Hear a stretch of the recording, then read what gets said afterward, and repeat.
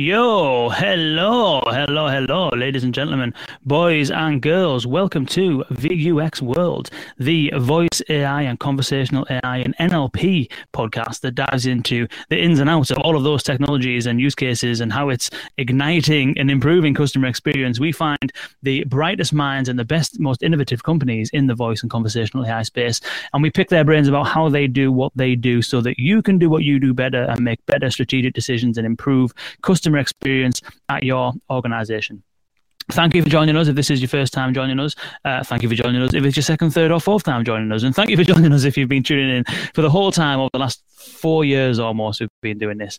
I'd like to welcome and introduce our presenting sponsor for this episode of VUX World. It is Deepgram. So Deepgram are a technology company. They provide automatic speech recognition technologies, and companies all over the world are utilizing Deepgram for voice bots in all kinds of different environments. We're going to be talking about some areas where you could potentially use Deepgram today, actually, in this conversation we're going to have today. It's been used in contact centers. It's been used for transcription, not just of customer utterances in a voice environment, but also for general transcriptions, for meeting rooms, for a whole manner of other things. And literally businesses are being built on top of it. It's absolutely immense stuff. It has 90% accuracy in some cases. You can retrain the speech recognition as well to make it specific for your domain and for your use cases. And it is very cost effective compared to some of the major players out there. So do check out Deepgram. Visit deepgram.com/VUX World if you want to check it out. And one thing I always say, the team at Deepgram will actually benchmark the Deepgram technologies against the major providers and the other vendors you might be looking at, and give you a genuine, first-hand appraisal of how it performs in comparison. So do check out deepgram.com/VUX World. Shout out to Karen Skates, who's joining on LinkedIn. Always a pleasure, Kane. Karen, it is always a pleasure. And it is always a pleasure having SoundHound on this show. And because SoundHound, for those who don't know, and I'm sure that plenty of you do know of SoundHound and Houndify, because if you've been following this show often for the last few years, you will know that I often drop the SoundHound name in general discussion as examples of leading voice AI platform providers. And today is the third time we've had SoundHound on the podcast. And today I am joined by the Director of Business Development, Darren Clark. Darren, welcome to VUX World. Thanks, Kane. It's great to be here. It's a pleasure. It's a pleasure. So what I do, and I think I say I do, it's only happened once and I'm yet to actually follow through on it. But usually the thing is, when people join VUX World for the third time, the hat trick, to celebrate the hat trick, which is a soccer reference for those people in the US who might not be familiar. A hat trick is when a football player scores 3 goals, and to celebrate the hat trick, which is 3 podcast appearances, I send the guest a VUX World hat, which I don't actually have with me. It is down there, but I won't rush off and leave you on your own. And so the only guest who's ever been on VUX World 3 times is Frank Schneider from Speakeasy AI. I kind of need to get that list up a little bit. Excuse me, so that it warrants me getting another batch of caps done. And so I think that SoundHound, given that SoundHound are here for the third time on VUX World to say thank you for your support, I will do a batch of new caps, and every SoundHound guest, including Karen, because Karen is an absolute legend who facilitates and organizes all this kind of stuff. And so I will do, when I do the next batch of caps, the SoundHound team will have one of those on your doorstep. Wonderful. Sounds great. In fact, Michael and our team might actually just drop it off, because we were just saying that you're actually just round the corner in Southern California, Laguna Hills, at the minute. Yep, that's correct. Yeah, real close to Michael. Nice. Well, welcome. Thanks for joining us. I appreciate you joining us. Appreciate you spending the time with us. We're going to talk about today a topic that has been one of those topics that is something I've been wanting to get into for a while. It's a little bit like I saw this diagram a few days ago. It's called the Dunning-Kruger effect. Have you ever heard of that? Mm-hmm. The Dunning-Kruger. I have, but I can't think of exactly where the context. So for those who haven't heard of it, and for those listening on the podcast, essentially what it is it's this kind of like scale, and it says that when you first start, so confidence is on the vertical axis and competence is on the horizontal axis. And it says that when you first start learning about something new, your confidence increases dramatically, but you're early on in the competence phase, all right? So your confidence increases, but your competence doesn't. And then when you scratch the surface, you start to peel back the layers of the onion, you realize that actually you don't know anything about a topic, and therefore your confidence drops. But as you're learning, your competence starts to increase, you see. And then ideally, you kind of go up a steady kind of trajectory where your competence increases and your confidence increases. And I feel like I go through that cycle all the time with every single element of voice technology and wake word detection. I think I'm probably at the very early stages of just building enough confidence to be able to, accurately and confidently and competently talk about it. But I know for a fact that in this conversation, I'm probably going to reach that point where I realize I know absolutely nothing about it. So there we go. So Darren, introduce yourself. Tell us a little bit about yourself and a bit about your role as Director of Business Development at SoundHound and how you got to SoundHound, and a bit about yourself and your career experience and what you do at SoundHound. Sure, absolutely. So as you mentioned, I'm a Director of Business Development at SoundHound. I more or less focus almost exclusively on our non-automotive partnerships. So if you're familiar with SoundHound, we have a number of automotive brands that we work with for voice assistant technology.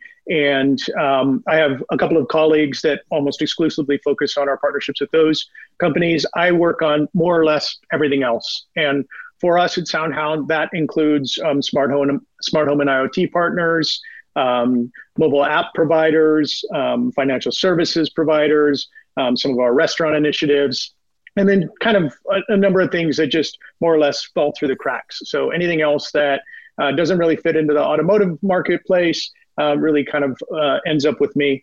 I've been working in the voice space for over 13 years now. So I started back in 2008 with a company called Vlingo. We did speech recognition in the cloud, one of the first companies to do that. And we were acquired by Nuance in 2012. I worked at Nuance for 2 years and left there in 2014. I went to Sensory. Sensory also is in the voice space, working on wake-up words as well as embedded speech technologies. And then I moved to SoundHound in 2018, and I've been here for a little over 3.5 years at this point. As I said, focusing on some of those non-automotive partnerships, companies like Pandora and Snap and Vizio and MasterCard and Deutsche Telekom, all kind of fall under my umbrella of companies that I work with and our partnerships that I manage. Interesting. So you are one of the, I would say, few select group of veteran speech technology and voice technology folks who've been to there's a lot of people who have been at Nuance at some point. And and I think that's kind of like the pedigree, isn't it? If you've been involved in Nuance over the last sort of 20 years, it's kind of like, it was the place to be at one point. Yeah, in almost all cases, lots of us have worked at Nuance, but if we haven't worked at Nuance, we've almost all competed against Nuance or one of their divisions or offshoots. We're all very familiar with the company, and obviously now with the spinoff of Cerence, focusing on the automotive market for them, and then the Nuance acquisition by Microsoft. Things are changing quite rapidly in the speech world. It's been quite a ride to deal with it since like I said, the early days in 2008, before Siri and before obviously Alexa or Google Assistant or any of those products. Interesting.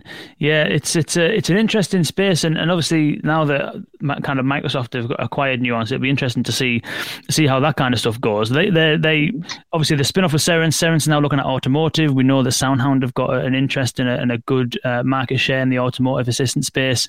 The other examples you mentioned though, in-app assistance. I know that the MasterCard restaurant thing, that was a drive-through platform. And, correct, there's a whole bunch of other areas where this technology is being applied. In-car seems to be an obvious place for the topic of today, which is wake word detection. But obviously you've got the same that applies in all of these other areas. How common would you say at this moment in time the requirement for a wake word is in the voice assistant and voice AI space? It's becoming almost essential across all of the environments. I think that what we're seeing with regard to wake words, historically it hasn't been used very often in the car environment. There's always a push to talk on the steering wheel. There's a button that people would use to invoke their voice assistant, and that was deemed to be sufficient for a long time. Now there's definitely a push in automobiles to add wake words in order to enable maybe not the driver to invoke the voice assistant and to do something, change the radio station or something along those lines. So that's becoming much more ubiquitous across the automotive industry, but also particularly as you're moving into a post-COVID world. People don't want to press buttons for any reason. So in a lot of cases, it's just becoming a much more accepted interaction. I think also clearly with the Echo speakers, people just got much more used to speaking to devices and expecting them to respond well and then do something, whatever that something may be. But we've seen it, moving. Obviously, it's been in mobile phones for a while and tablets. But that smart speaker, engagement model and expecting that this device that's on the other side of the room is going to respond to my voice command has really kind of accelerated that requirement to have that as a functionality across any number of different products and verticals. It's interesting because it's the one thing that it's obviously got practical application, and maybe we should define what it is when we're talking about for those who may be relatively new to the space. It's got practical application, but there's also a little bit of sizzle to it as well, isn't there? The whole concept of don't sell the sausage, sell the sizzle, and the thing that's exciting. There's a little bit of it. Would you agree? There's obviously real practical utility, but there's also something really cool about having your own wake word. Yeah, absolutely, 100%. And it's something that I think, excuse me, Amazon really accelerated, like I said, that feeling that, I want to name my device and people are going to talk to my device and it's going to be going to have a little bit of that cool factor associated with it, with that wake word that's going to wake up the device to do something and to accomplish a task or get information, be productive, whatever it may be. What do you think is there a correct term? I always say wake word. I noticed you say wake up word. You said wake up word, and we had Joe Iacobelli from Cerence on a few weeks back. He kept saying wake up word. Is there a standardized term for this, or as long as it's got the word wake in there, does it matter? It doesn't really matter. Most people know what you're talking about, but you're right. People refer to it as different things. So we typically talk about it as a wake word. Cerence talks about it as a wake up word. Sensory talks about it as a voice trigger. There's just lots of different ways to describe it. There hasn't been anything that's kind of been settled on as the accepted industry term. But I think functionally, all of those things are interchangeable and people really kind of understand what you're talking about when you talk about a wake word or a wake up word or a voice trigger or something along those lines. It's interesting how the terminology it diverges, doesn't it? I mean, like even things like Amazon will call an entity, what a lot of people would know as an entity, would Amazon call it a slot. Google in some areas call it parameters. So some NLUs call it entities, but they all mean the exact same thing. It's just, I suppose, a quirk of the language, I suppose. So define then what is it that we're talking about when we're talking about wake words? What is the obviously when you say a phrase, it wakes up an assistant and starts listening is the general concept, but what is it that's kind of needed in order to make that thing happen? If you're a brand listening to this and you think it would be nice and to have hey brand as part of a way of invoking your voice assistant in your mobile app, for argument's sake, what is it that goes into doing something like that? Sure. Yeah. So there's a couple of components to it. So what you have is you have a wake word engine. So this is, in SoundHound's case, our proprietary technology that essentially resides locally on the device, and it sits on the device. It's not happening in the cloud. It's listening to the audio that's going on around them, and it's waiting for precise phonetics of a certain word or phrase that it will respond to. So that is called the model. You train the model for whatever your phrase is. Hey, Pandora. Hey, Mercedes. Those types of phrases that you want the device to then start listening. So the device, it's not recording. It's not transcribing the audio that's coming in or anything along those lines. It's simply listening for the phonetic properties of the wake word model that it's been trained to listen for. And then, as you said, once it's heard, once that audio phrase has been heard, then the device does something. It wakes up, starts listening for a local command, starts streaming audio up to the cloud to do something in the cloud with that audio, something along those lines. But functionally, as I said, it resides locally. There's more or less two components. There's the core engine, and then there's the wake word model. And so you can think about the model, you can kind of strip out models and add a new model if you want to change what your wake word is, or you want to have multiple models. You want to be able to listen for Alexa and Hey Brand. You can do both of those things with one engine. But generally speaking, there's those two components that go into it.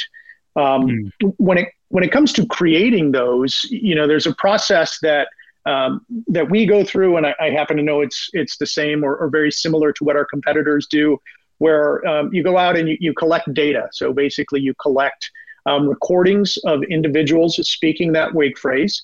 The number of recordings varies. There's different rules that we might have versus some of our competitors, but generally, it's in the few hundreds of people that record the wake phrase a few, maybe 10, 12, 15, 20 times each. And you really are going for, a broad demographic swath. So you want different genders, different age, different accents, particularly for areas like the US or other areas where there's lots of varying accents across the country.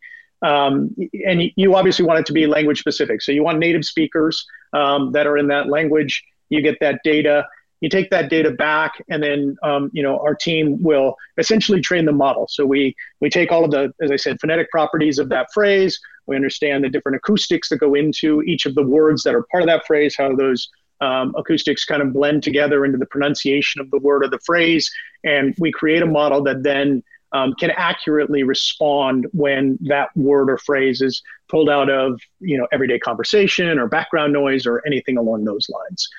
So it's a relatively intense process. I mean, for functionality that a lot of us take for granted, particularly if we have Amazon devices or Google devices in the home, or even using, Siri on your phone or Hey Pandora on your mobile app or things like that. It seems like a simple thing, but it's something that really does take some time. It takes some expertise, particularly to do well. And it's critical that you don't have lots of false acceptances where it hears something that it thinks is the actual wake word and starts listening, or you don't have false rejections where people are saying the wake word and the device, for whatever reason, or the application is not waking up and not doing what the user wants. Both of those obviously lead to significant customer dissatisfaction, and they're things that are critical to really train against in most cases. Interesting. That's a really good overview of the whole concept. I appreciate that. Starting at that beginning point of this, the wake word engine.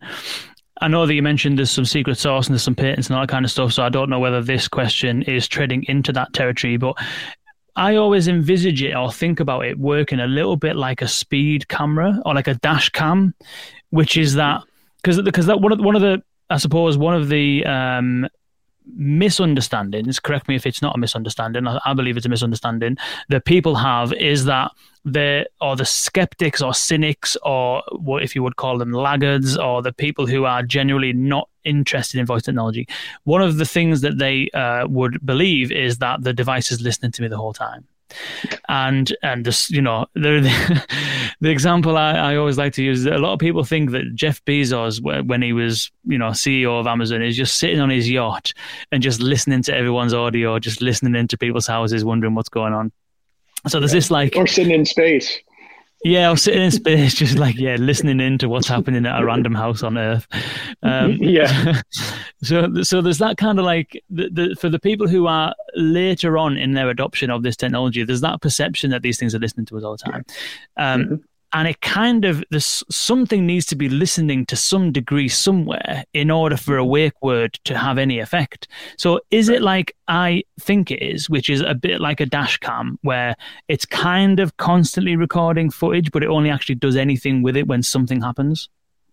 Yeah, I think that's a really good analogy for how it works. And you can think about it, with a radar gun. Now, that radar gun can be used by a police officer for cars. It can be used by a baseball scout for a pitcher to see how fast they're throwing a ball. It could be used by, golfer to see how fast and how hard they're hitting the ball.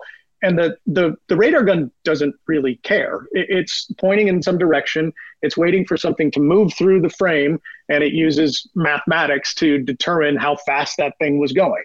And it doesn't really matter. It's not recording everything that's happening all the time. It's not trying to do that. It's just waiting till it sees that object that goes through. And conceptually, I do think you've come upon a really good analogy here, because conceptually, it's the same thing that the wake word. The audio is being passed into the microphone, but it's not being recorded. It's not being, like I said, transcribed. It's not a transcription going on, waiting to, go through all of the words that a person has said and then saying, oh, there they said Alexa, so now we're going to move on and try and do something with it. It's just literally listening to the acoustic properties of the audio that's coming into it. And then once it matches with what it's looking for, then boom, you can go ahead and start doing something after it. Maybe another example is fingerprint technology or something like that. It's just looking at the whirls and swirls in a fingerprint, trying to determine as it goes through its database of other ones, is it the same as this one? Once it gets a match, then it lights up and tells the person that's looking at those fingerprints, this is the match there. But it's not doing anything nefarious. It's not streaming the audio up to the cloud. It's not even recording. It's not even taking the audio in and having a recording of it locally on the device. It's passing through the microphone as it tries to determine if somebody has spoken the phrase that it's specifically listening for. Interesting. So it's not actually then using automatic speech recognition. It's not listening for words. It's actually listening for the sound of something. Correct. Yep. Exactly right. Right. Interesting. Okay. That changes things then. So what it's doing is it's essentially, it's just listening for when it. So I suppose that's why then sometimes when Alexa will trigger itself randomly, because you've said something like, I bet you I can run over there faster than you. And it thinks it's heard Alexa because it sounds similar. And so that's basically what's going on. Yep, exactly right. There's always going to be words or phrase. Well, maybe not always. I could change the way I say that, but there can be words or phrases that are close enough to whatever your wake word is that might cause consistent false acceptances where it thinks it heard that and it actually was not what they said. And that's part of developing a good wake word phrase, looking for phrases or words that wouldn't particularly match a lot of other phrases in the language, the target language. And it's part of what we provide as a service where if you have some different ideas for the different wake phrases that you want to have, the specific word or phrase that you want to use to train the model, we can provide guidance on ones where we think that you would find less false acceptances or more false acceptances just based on how similar they are to other words or phrases in the language. Right. That's interesting. So, all right. So you would compare potential wake words with other similar sounding words and phrases. That's exactly right. Yeah. And just think about, we have a way to look at, the language as a whole and say, well, Alexa was one that Amazon selected. And like you said, there's lots of phrases that are close, but generally speaking, it's a pretty good wake word. You really want, some phonetic variation in the phrase. You don't want a lot of the same sounds kind of repeated or something like that.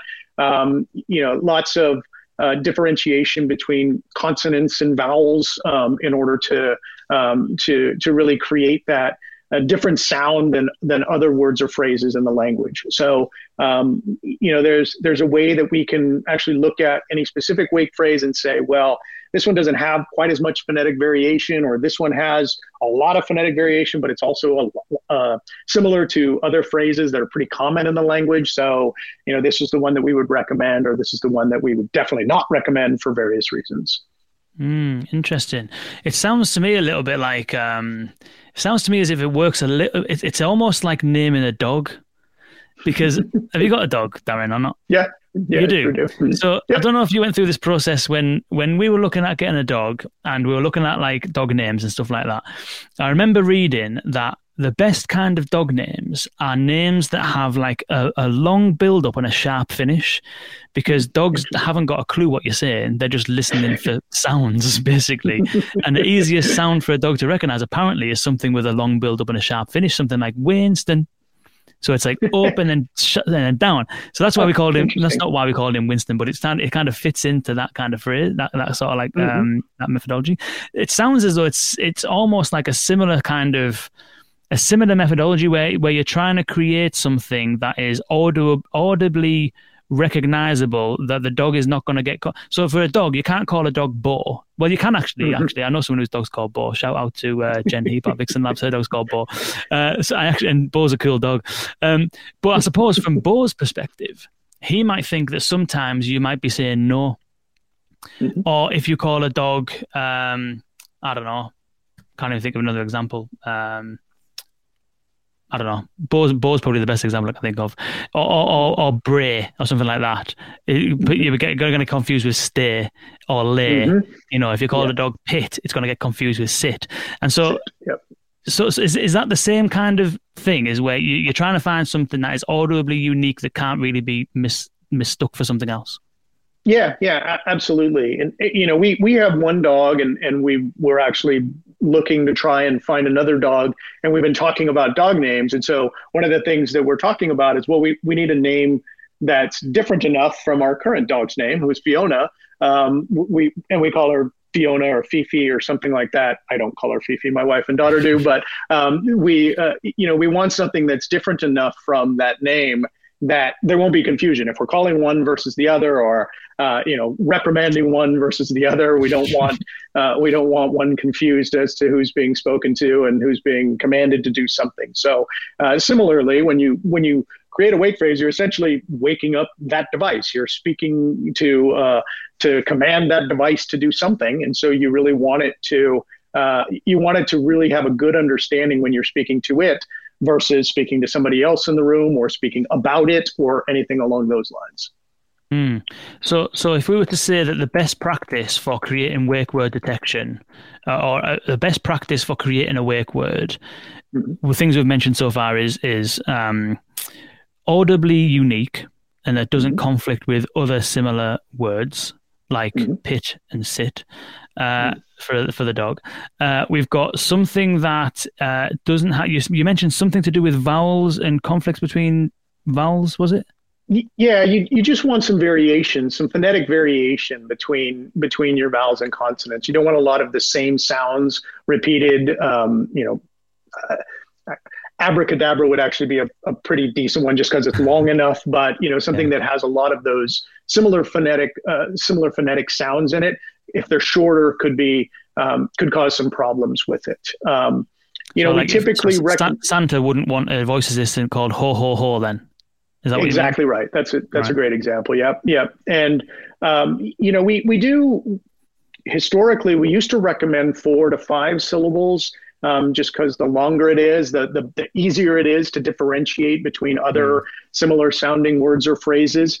Obviously, when Amazon launched Alexa, they really kind of pushed the envelope 1 syllable down, and now really kind of 3 syllables is the least you want. Anything that's 2 syllables, you're just going to run into a lot of false acceptances. It's just going to, there's too many other words that will sound like it, no matter how phonetically varied. You can't really get very phonetically varied in 2 syllables. So you're just going to run into things that cause problems.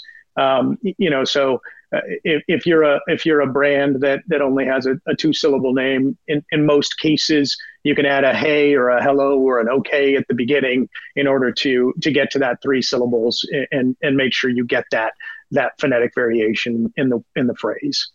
Interesting.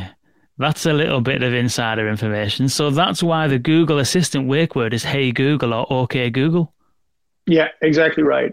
There's 2 reasons for that. There's that aspect to get the 3 syllables, and there's also the other aspect. As I said, you want to be able to differentiate when people are talking to the device versus when they're talking about the device. So, right. If the phrase was just Google, then our assistants would be going off all the time, because how often do you say, oh, well, just Google it to see what they say, or I need to go Google that thing. And so every time you said that, it would be, you're talking about the thing. But it's also why Amazon, they're called Echo. Everybody refers to them as an Alexa device because that's the voice assistant, but the devices are actually called an Echo, but they didn't actually create the wake word as Hey Echo or something like that. They wanted to differentiate the device from the voice assistant brand. So there's various ways to do that. And, like I said, adding that extra syllable with a hey or an okay or something at the front of it can be a benefit to that brand aspect to it. You maintain that brand, but you get that differentiation between when somebody's talking to it versus when somebody's talking about it. Interesting. That is such a good insight. I always thought that it was just because they're kind of trying to be cool and trendy. Hey Spotify, hey Google. If they're trying to be kind of trendy, but there's a practical reason for it. Yeah, and that's why, Spotify is a long enough word, but just having a wake word that's Spotify. How many times do you talk about, my Spotify playlist, or, I was listening to it on Spotify, or things like that. You don't want the device or the application in that case, either one, because they obviously have a device as well. You don't want it to wake up every time you say that. You want it to only wake up when you're actually talking to it to try and accomplish a task, in that case, play music or a playlist or something like that. Interesting. So we've got something that's audibly different, something that's not too short, something that is probably not too long. Is there a maximum length? There really isn't a maximum length, but for user experience reasons, you wouldn't want it to be too long. You don't want a abracadabra, hocus pocus, turn me on, something crazy like that, because nobody wants to say that every time they want to do something to the device. So from a user experience perspective, you don't want it too long. I guess there's problems with abracadabra, hocus pocus. If somebody stumbles over the phrase, maybe it doesn't work as well. But just generally, from a user experience perspective, you don't want it to be too long, because nobody wants to have to speak, 10 syllables just to wake up their device. Yeah, that's very true. Easier to forget as well if it's too long. Absolutely, yeah. All right, so we've got something that's audibly different, something that's not too long, something that's probably at least 3 syllables, something that if it's a brand name and there is something that can be differentiated between the thing and the assistant itself. So if it's a brand name, add in something like a prefix or something like that. Are there any other kind of like common best practices that you would advise brands thinking about this stuff to consider? Not necessarily. Depending on where you're deploying your voice assistant, you can think about other languages, native speakers in other languages trying to speak a phrase. Obviously other languages might have different sounds that are encompassed within their language. And so if this voice assistant is going to be deployed worldwide, you can bring those into the thought process of creating that wake word. Obviously here in the US, there's certain words or phrases that people who are native Mandarin speakers can't speak as well, just because the sounds don't have the same properties in their language that they do in ours. Similarly, we don't have a lot of the same properties of German or other Eastern European languages that have some other properties that would make it difficult for us to consistently say a phrase in order to wake up the device. That's more of a I guess maybe a superficial consideration, not superficial, but it's not maybe as critical in terms of considering that. It's something that you want to factor in, but it's probably not the most important factor, I guess, is the way I would say it. Interesting. And so that's the best practice. That's really useful. Is there any Is there any device we mentioned a few at the very top of the show? You said that, cars, mobile, we mentioned like out of home situations, like potentially like kiosks and people don't want to touch buttons and stuff like that. Is there any limitations to the actual device type that a wake word can exist on, or can it exist on any type of device? I mean, conceptually, it can exist on any type of device. There's environments that make it more challenging. We're getting better every day at recognizing in noisy environments, but if you're working on the airplane tarmac, it's going to be a little bit difficult. We're also getting better at using less power, less processing power, or those types of things. But historically, things like a smart earbud, to have it in an always listening mode, it does drain battery. How much battery? There's lots of variables that go into determining how much battery it's draining.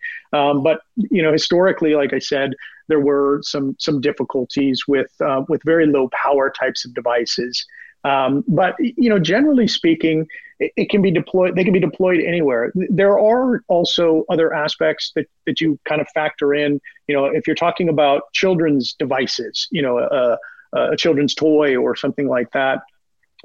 Children do have very different speaking properties. So especially as you move younger, 6 to 8, and above, it's probably for the most part okay. But particularly for very young children, in their development cycle, as they're learning the language, they often speak phrases very differently. They have different tones, typically a little bit higher, but there's also some variation across children. So it can be challenging to create wake words that consistently and accurately respond well for children. There's also the aspect of training the child, like how to work with the device. It does help if you're speaking at the device. If I'm in the corner speaking to the wall, then the device on the other side of the room might have a little bit more trouble actually recognizing the wake word. But I've been working in an industry where wake words have been part of it for, as I said, a number of years now, 13 years. And all of those things are, orders of magnitude better than where they were not just 13 years ago, but even 3 years ago. They're all improving significantly year over year in terms of being able to recognize for children in very noisy environments with lower power devices, any of those types of things. So, as we continue to evolve this space of voice assistance and voice technology, I expect that the majority of those concerns or constraints in some ways will be alleviated. They'll be taken care of. People are figuring out ways to address those. That makes sense. I can see how how noisy environments would be a challenge, because you've got you're trying to pick out a phonetic pattern, but then there's a lot of masking that will happen with other noises in the environment and all that kind of stuff. Like, what's an example of? I imagine the MasterCard situation, the drive-through example, that must have been a bit of a challenge, was it, in terms of the model perspective on ambient noise and all that kind of stuff? Yeah, there's challenges in most environments. It just depends on the different types of challenges. And historically, we struggled when there was any noise in the environment. I mean, I'm talking 10, 15, 20 years ago. If there was, it had to be really quiet in order for the wake word to work well. But we used, different technologies of noise cancellation, echo cancellation, or noise cancellation specifically to really kind of enable the wake word engine to ignore all that extraneous noise and really focus on listening for specific word or phrase that's the wake phrase.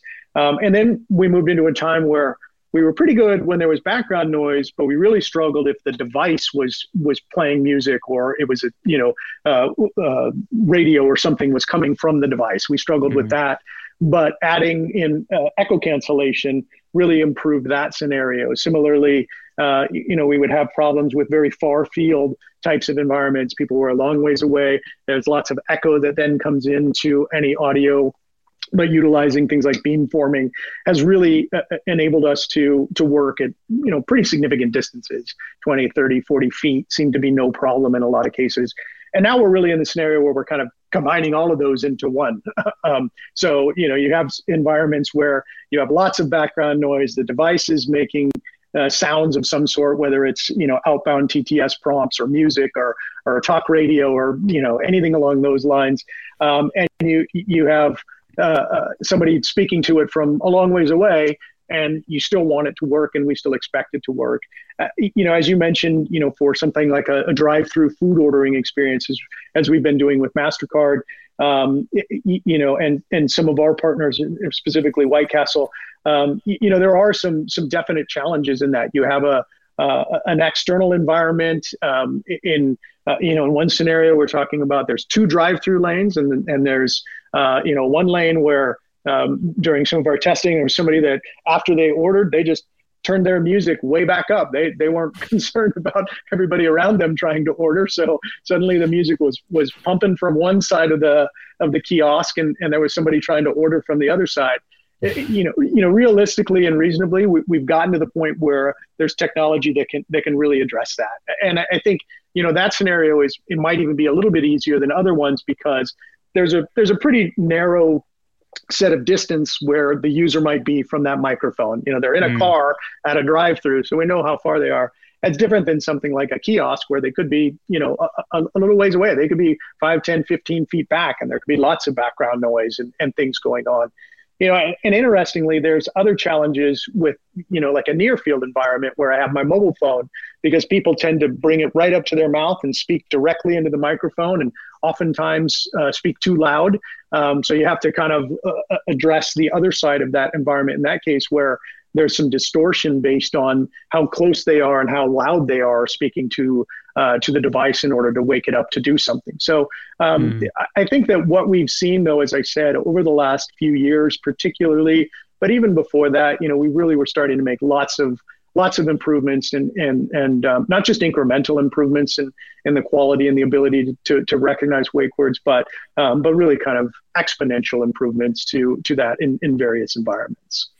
It's interesting, that kiosk one, because you've got a lot of, especially I always think of like restaurant ordering or fast food ordering, that kind of stuff, where they've got kiosks, or post office, want to send this parcel to a certain place. And the post office is probably a bit quiet, but most restaurants and stuff like that are fairly, loud sort of environments where you've got a lot of stuff going on. It's interesting. And the big thing, sorry, just to interrupt. The big thing about the restaurants is you have people that are saying the same thing to like multiple kiosk, or, kiosk environment. You have multiple kiosks across, and somebody is really trying to say the same thing. So, there's the aspect of the voice assistant, but if I'm standing, relatively in front of this kiosk and I say the wake word, I don't really want that kiosk to wake up. That might be, and then after I've said the wake word, to continue speaking and, place my order or, check in for my flight or something along those lines, then it needs to be recognizing that I'm the one speaking to it versus somebody that's sitting at that kiosk or standing in front of that kiosk.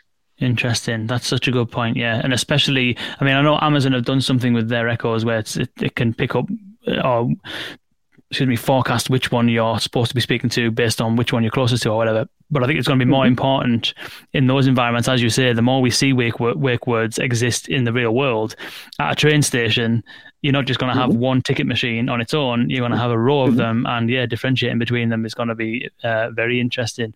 Is this all? Yeah. Yeah, absolutely. Yeah. Is this all part of what we're discussing here as far as handling background noise, differentiating between different devices that are close to each other, all that kind of stuff, beamforming, which actually we spoke to Andrew Richards, obviously your colleague from SoundHound as well, all about speech recognition and how it kind of works and all this kind of stuff. And he was mentioning beamforming and mic placement and stuff like that. So if those people tuning in want to learn more about that, please do check out the one with Andrew Richards. It was absolutely immense. So this conversation, is this the model aspect of it then? Is this still part of the engine, or is this still part of the model? Actually, in this case, there's kind of multiple aspects to it. When we train the model, we can train it with specific acoustic properties for the type of device it's going into. So in order to more accurately recognize something that's going to be in a far field environment, a smart speaker that sits in the home, or a kiosk type of scenario, those types of things, we can train the model in such a way that there is an expectation that this is a far field model or a near field model because it's going into a mobile application, or an automotive model where we expect background noise, road noise, air conditioning noise, things like that.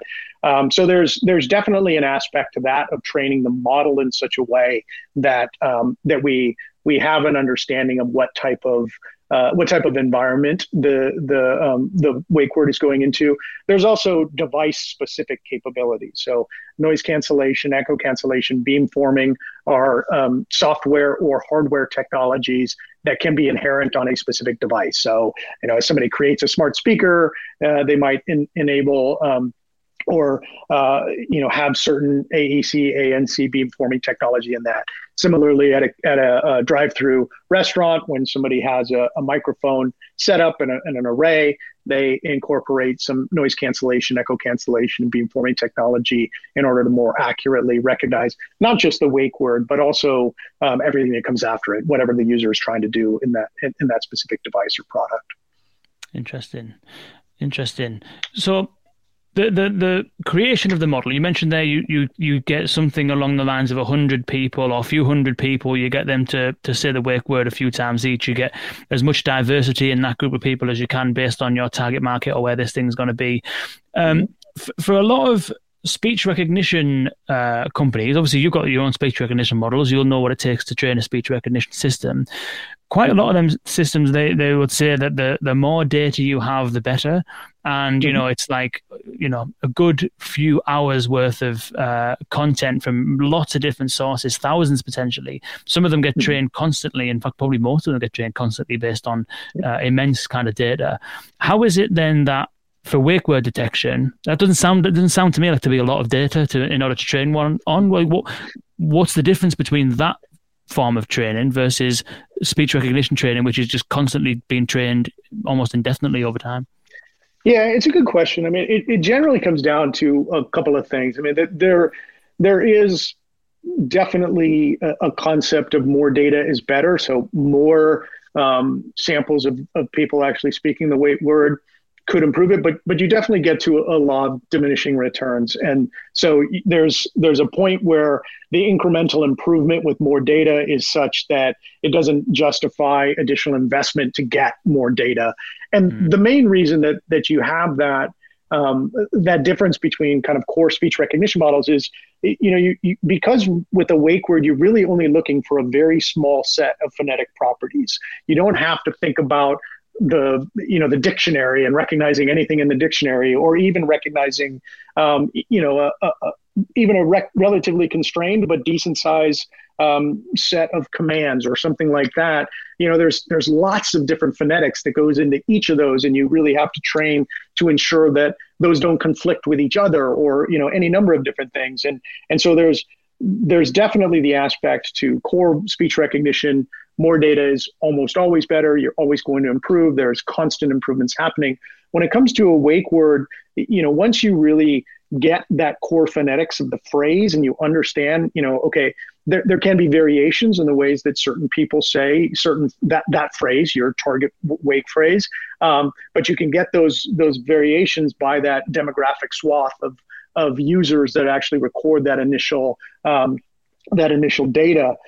So once you get that, then there's not really a lot else to do. You can train a little bit more for the specific environment. If you do have, like I said, a specific type of device or a specific environment where it's going, you can obviously train for those to improve the model somewhat for that specific market. But generally speaking, it's once it's done, you're going to get good results. It's going to be very, very good. It's not going to false accept very often. It's not going to false reject when the user, actually speaks the wake phrase correctly. So there's not a lot of additional benefits to additional data in that case. That makes sense. And if a brand, if a company was looking to, create their own wake word, You've given us a good highlight of the lot of the process. Is this something that SoundHound handle the entire thing from beginning to end? Like, how does it look like if I'm a brand A, and I knock on your door and say, look, we're launching a voice assistant in our app. We really need help on the wake word front. Is it an end-to-end thing? Like, how does it actually work in terms of how it's absolutely an end-to-end thing from SoundHound. So, as I said, we can work with the brand to give recommendations on potential wake words. If they're thinking about various phrases or different ways that they want to say something, we can provide recommendations on which ones we think would work the best. And then once we agree on whatever that phrase may be or that word may be, we go out, we collect the data, we work with the company. Once we create the models, we get them to brand A to test, to work with. And then, we can do retraining based on additional data from the target device if we think that from both sides that's going to be beneficial. But yeah, we handle it all from the first part to the end. And we have a number of our customers that utilize our wake word technology. Some of our automotive customers, as well as companies like Pandora and Deutsche Telekom and others that are using our technology as well. Interesting. Do most of your customers utilize the full SoundHound stack, so wake word detection onto speech recognition, language model, that kind of stuff, or do you have kind of like any customers who come for component parts? Yeah, we absolutely. I think most of them use the full suite, but we definitely have customers who are only using our wake word technology or only using our ASR technology, or don't have a wake word, but they have a voice assistant because they have a different invoking mechanism or something along those lines. So so we absolutely have customers that do it that way. I do think the majority use us for the whole suite, but it's an option to take components as requested or as needed. It's interesting because obviously over time, as more companies invest in conversational AI across all different channels, from apps to call centers to what have you, I think we're definitely going to see more things be extended from one environment to another. Let's say, for example, you have a voice assistant in your app.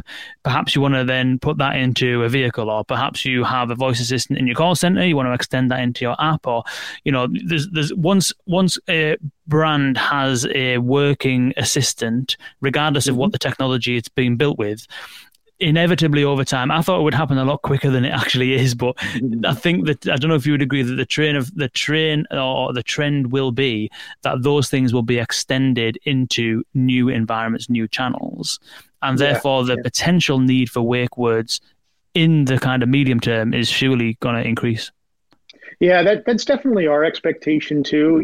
We really are seeing, as companies acknowledge and recognize the value in a custom branded voice assistant to do something for their app or their device, whatever it may be. Once they've kind of understood that, then they want a custom wake word that's going to reinforce their brand. And it's going to, enable customers to continue to get that brand loyalty and everything. And as you said, we definitely are already seeing areas where these types of voice assistants, and particularly the wake words, are moving, across different types of devices. So, we have automotive partners who have voice assistants in their vehicle. They also want to enable voice assistants in a companion app. So I can, check the status of my vehicle while I'm in the living room. How much gas do I have, or what's my current charge? Things like that.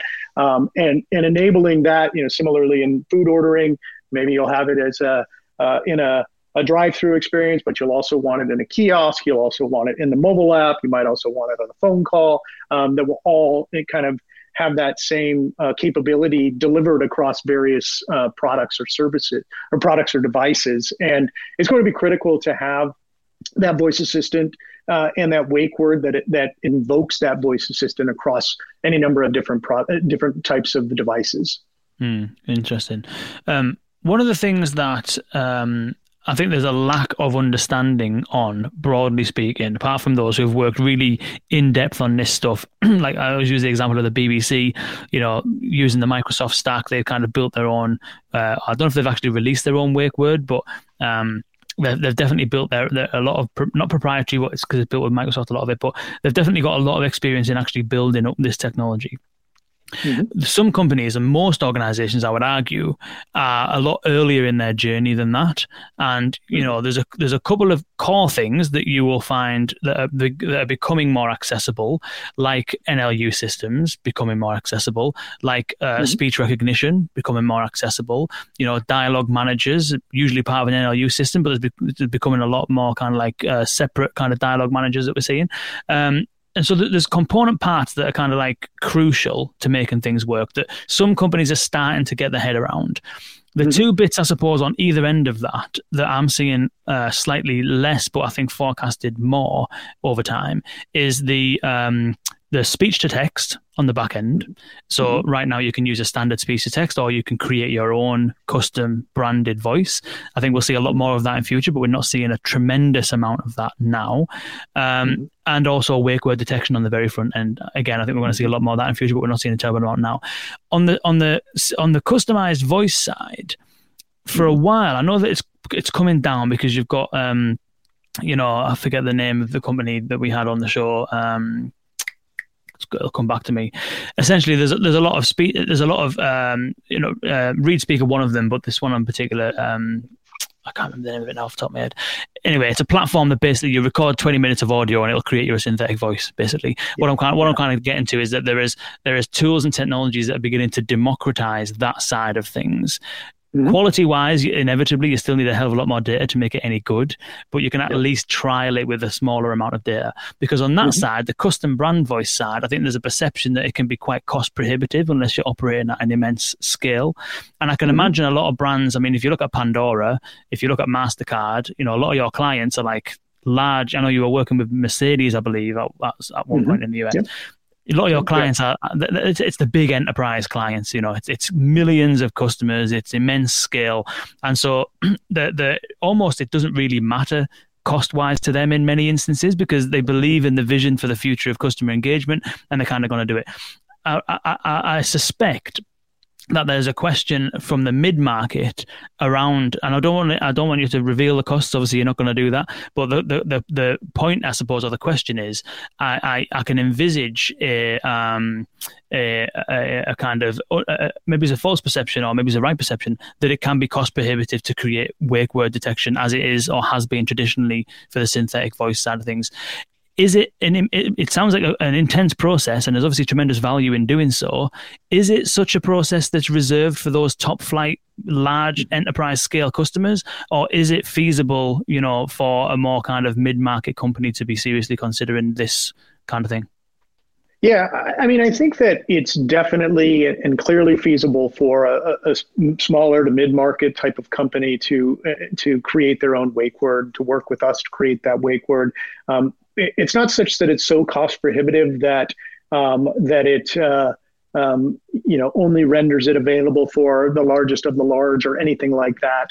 There is cost involved. Because there's effort involved. There's lots of investment that needs to happen, both in terms of getting the data that we would use to train the wake word, but also investment of our human capital to actually do the engineering work to create it.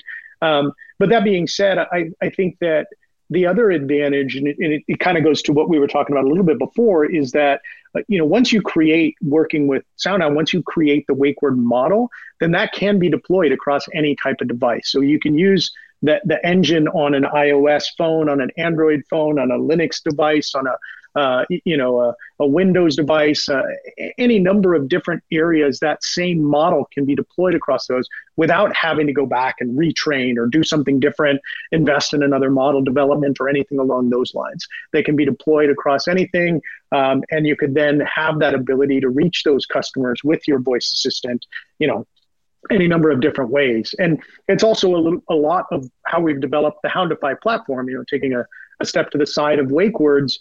We've enabled the platform as an open developer platform, so users can, create an account, sign up, log in, and they can deploy a custom voice assistant utilizing a number of our online and web-based tools without necessarily ever having to come talk to somebody like me. To do the wake word, that's a little bit more of a process that involves working with our team because we need to go get that data. We need to give feedback on that wake phrase that you use. But generally speaking, we want to enable a broad swath of customers to have their own custom voice assistants for any type of product or device. We've talked about all sorts of areas that we think might be coming when it comes to like food ordering and kiosks. But there's also been videos of elevators and convention centers, conference rooms, enterprise office buildings, all sorts of different areas.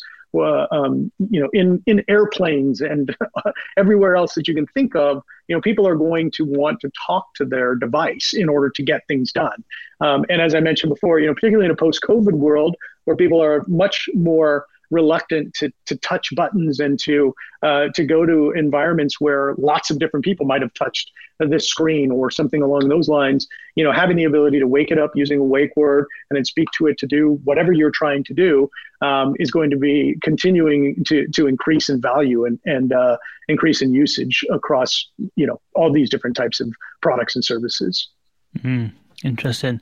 One final question before we wrap up. Where we've mentioned a lot of different areas where this stuff can be applied. We've mentioned you were talking about airlines there. Excuse me, conference halls, elevators. Any device basically. Mobile apps. We've talked about cars. Train ticket machines, ordering kiosks. A whole bunch of places where voice assistants coupled with wake word technology have a place and can provide value.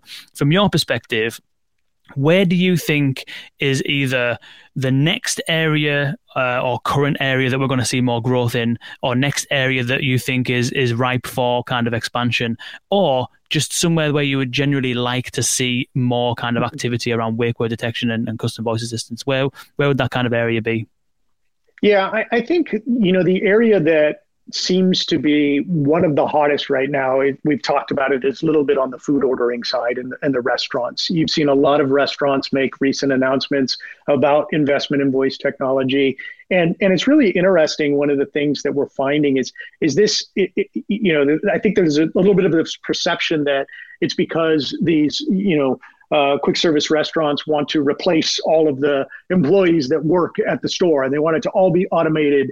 And the reality is that, based on a lot of different factors, a lot of these restaurants are having trouble finding employees. They have, open help wanted signs trying to get people to come in and work at these restaurants, and they're struggling to find people. So they're actually looking at this as a way to augment labor shortage problems that they're having finding people to work at the stores.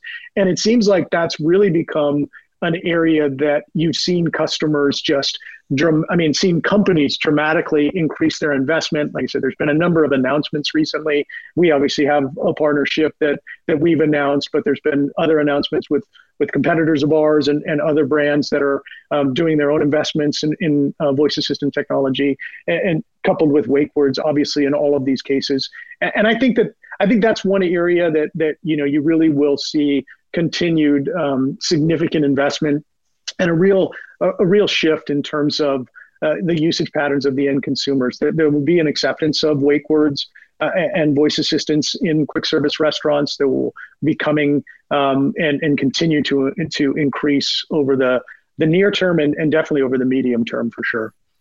Nice one. Well, Darren, I really appreciate this. I told you at the beginning that I kind of going to feel as though I know absolutely nothing.